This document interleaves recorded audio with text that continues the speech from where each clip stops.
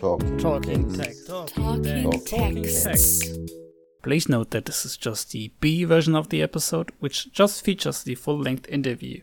If you wish to learn more about social ecology and the ecology of freedom, please refer to the A episode. Today I'm excited to have with me from the Institute for Social Ecology, Blair Taylor. Please give our listeners a short introduction of yourself, who you are, what you do, and what's your relationship to social ecology. Sure. So my name is Blair Taylor, and I'm the program director of the Institute for Social Ecology.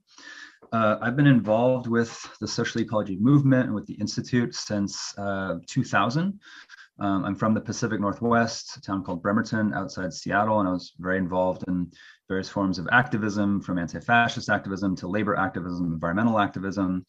And, in the Northwest, we have a lot of beautiful trees and a lot of very nice natural places. And so I was involved in things like forest defense. And I came across the book Defending the Earth, a debate between Murray Bookchin and Dave Foreman. Dave Foreman being one of the founders of the direct action environmental group Earth First. And it was this really important experience for me, because he basically destroys Dave Foreman in this debate. It's basically essentially debating deep ecology versus social ecology. And I realized there was a very different way of understanding ecological problems. So that was also during the time where the ultra globalization or global justice movement was taking place. So it was, the summer after the big battle in Seattle in 1999. So I went out to the Institute when we had a physical campus in Vermont, which we no longer do. And I spent the summer there. It was a program called Ecology and Community, and just spent a month thinking and learning and spending time with really amazing activists and thinkers and revolutionaries from all over the world. And I've just been coming back ever since. It's been my political and intellectual home. And I joined the board about 10 years ago. And I started working as program director about, 6 years ago now.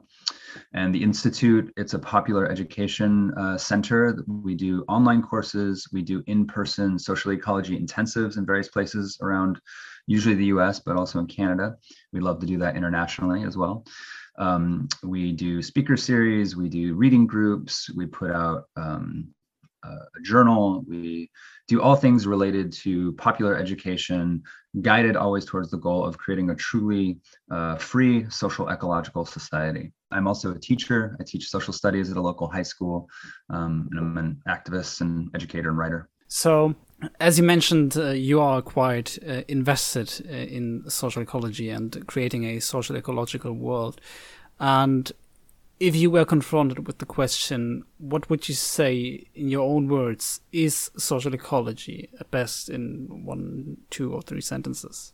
Yeah, I would say it's both a political, theoretical, philosophical perspective towards the goal of creating a truly free and ecological society. And it has a very specific understanding of that. Essentially, I would say the base understanding of social ecology is that the ecological crisis is a social crisis. You cannot treat it in isolation from the social problems of hierarchy, capitalism, racism, the state, all these other things that, pull human society apart, are part and parcel of the environmental problem. I would maybe leave it there just for a short and sweet answer, and we can also elaborate that, on that, of course.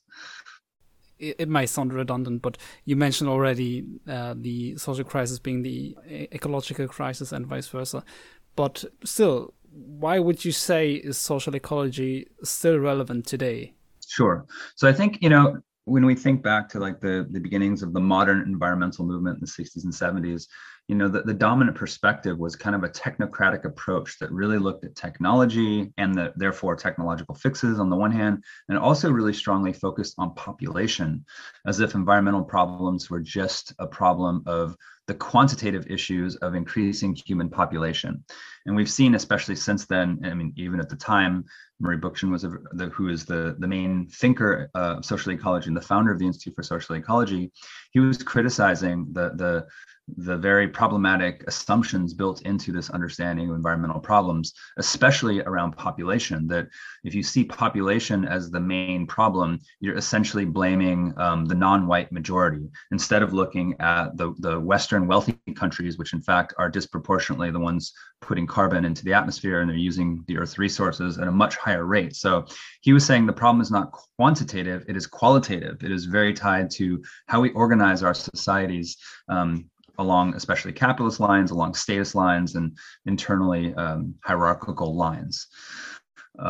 So until we have a society that is liberated, that is not capitalist, where we govern ourselves, we can expect to continue to confront these ecological problems, which is why, even though we've had this on our radars, at least for the last 50 years, the environmental problems we face are only getting more severe, despite growing awareness of it, because we refuse to address the root causes of those problems.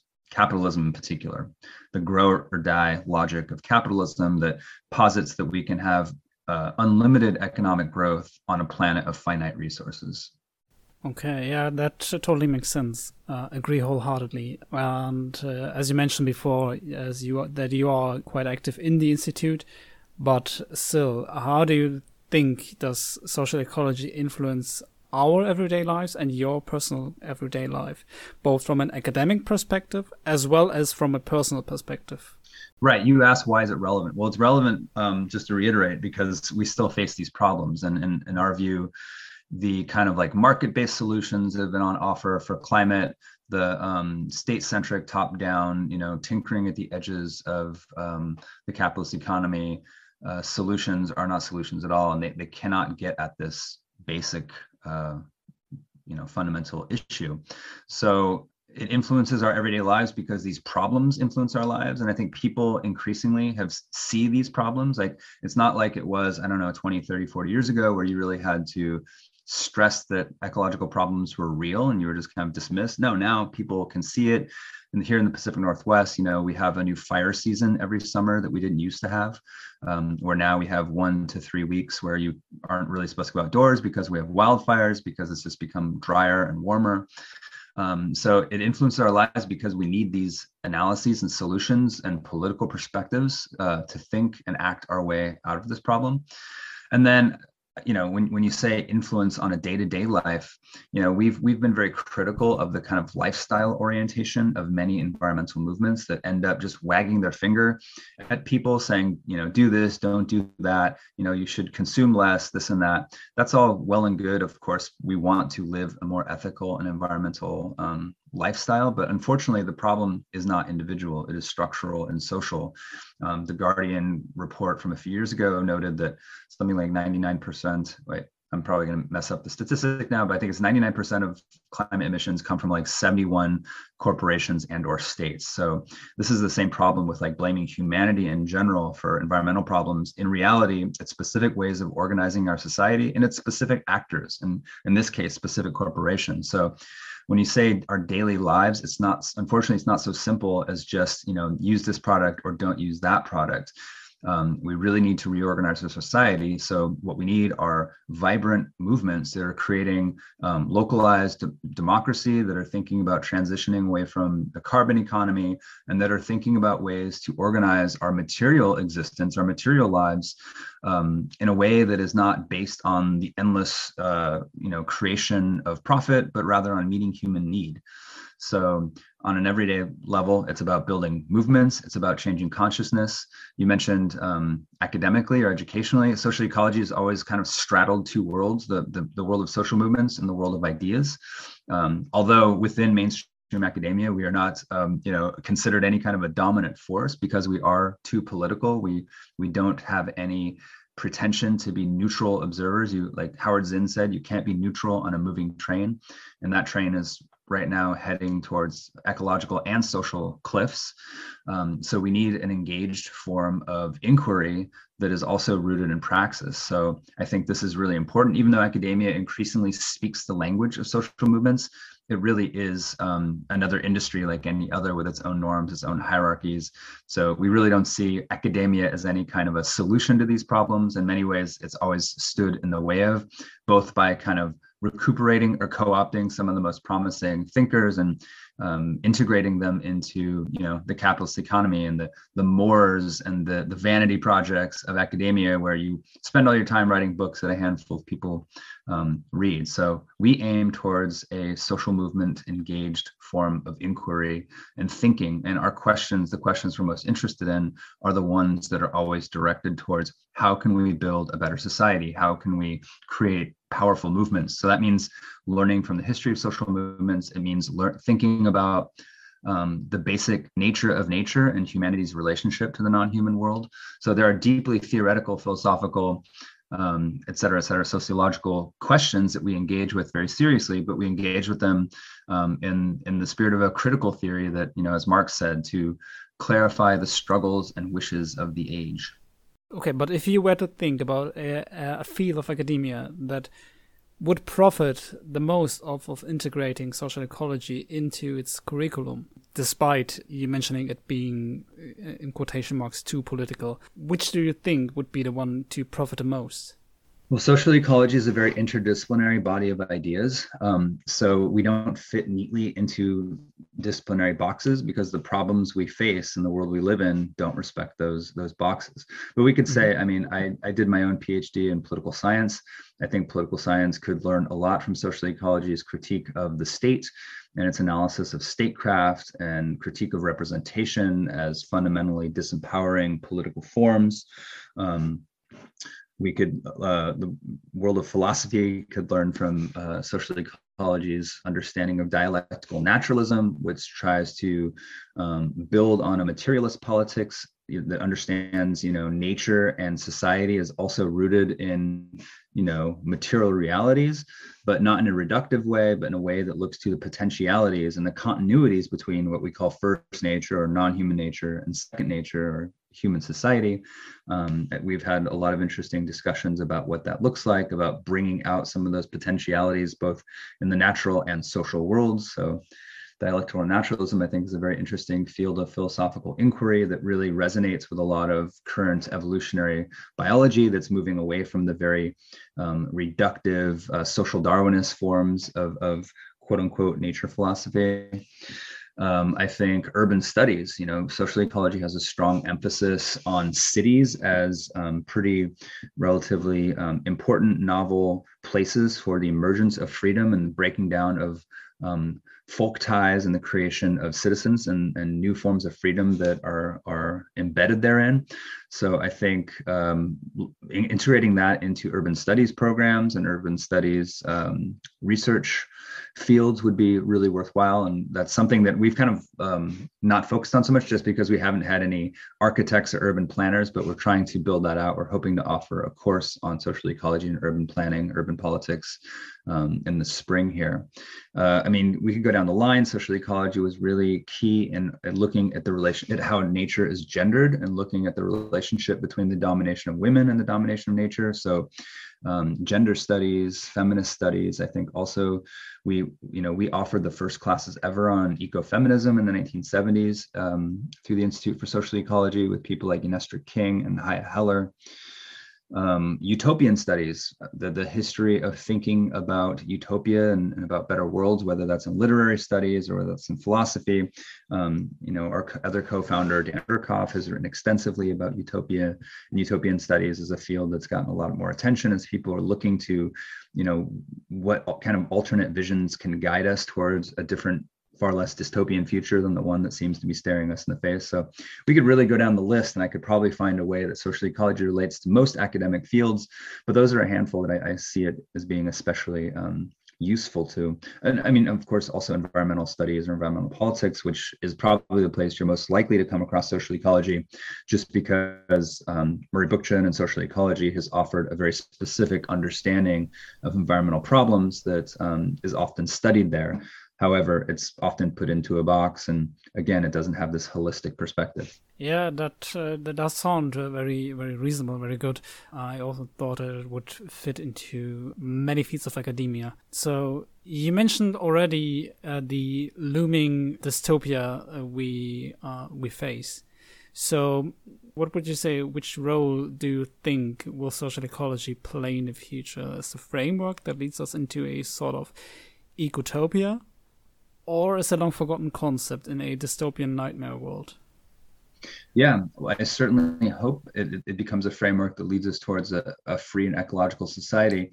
And here I can offer a very hopeful real world example, and that is the example of the Rojava Revolution in the Middle East, where the leader of the PKK, Abdullah Öcalan, started reading Murray Bookchin while he was imprisoned. And they were once upon a time a fairly traditional Marxist-Leninist national liberation movement that wanted to create a state for the Kurdish people, who are, spread between Iran, Iraq, Turkey, and Syria.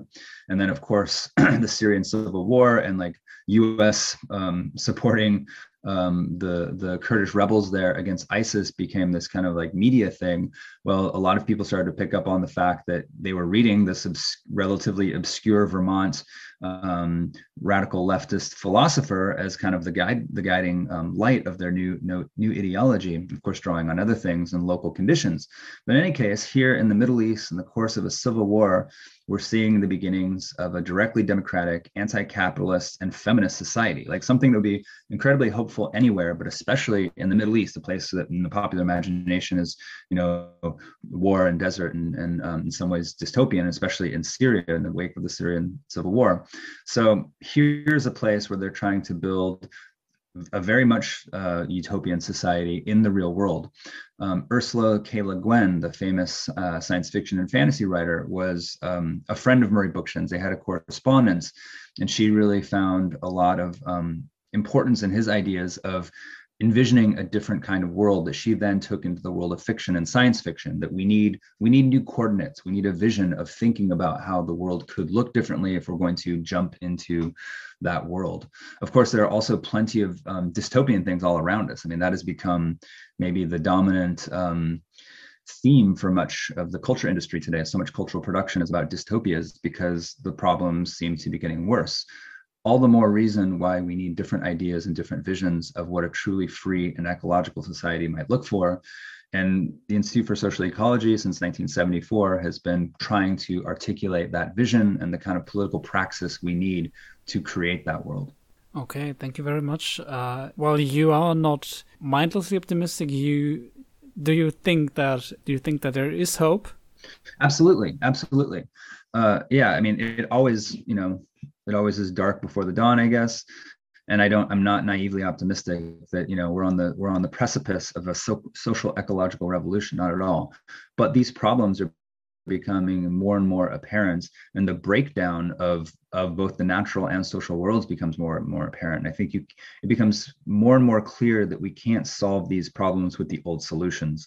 And I think people are looking. So in the United States in the last few years, you've seen this tremendous new interest in socialism, in things like the Green New Deal, which is hopeful in many ways, despite some of its kind of statist and top-down underpinnings. We want a people's Green New Deal that comes from the bottom up, that does not rely on states and elites and firms to do it for us, but that we will do it ourselves and get together and build a very different kind of society. And I think a lot of people want that. And we know that the natural world needs it if we're going to continue to sustain life on this planet. So what's the great Gramsci quote? Pessimism of the intellect, optimism of the will. We're hurtling towards that future one way or the other. So the best we can do is fight for that, find others that want to build that world. And I think it offers a much more compelling way to live in the here and now. It's not just like we're waiting for some utopian future to arrive. No, it's like our lives are better by trying to make it happen. And there's something of the prefigurative impulse in there, that we're prefiguring the kind of world we want to create as we build it. Okay, that was my final question. I thank you very much for being on the show. It was great talking to you. And do you have any last words for the listeners? No, just thank you for inviting me. And I welcome all your listeners to come check out the Institute for Social Ecology. Just Google us. We offer courses. We do in-person summer schools here and there. We do a journal called Harbinger. We publish books. We do all kinds of stuff. And it's a great way. We're a very global community, especially since the pandemic, and we've moved most of our things online. We have people from every continent on Earth who are engaged in social movements and thinking through these problems. And it's a really unique space in that regard, and that you can, meet with ecofeminists from South Africa or Zimbabwe. You can talk with indigenous activists from Brazil. You can meet people in Montreal who are doing libertarian municipalist organizing or right to the city organizing. So we really need to tie our movements together and to focus on some common goals and be at least having similar conversation. I think the Institute really offers a unique space where those conversations happen. So I invite you all to become part of it.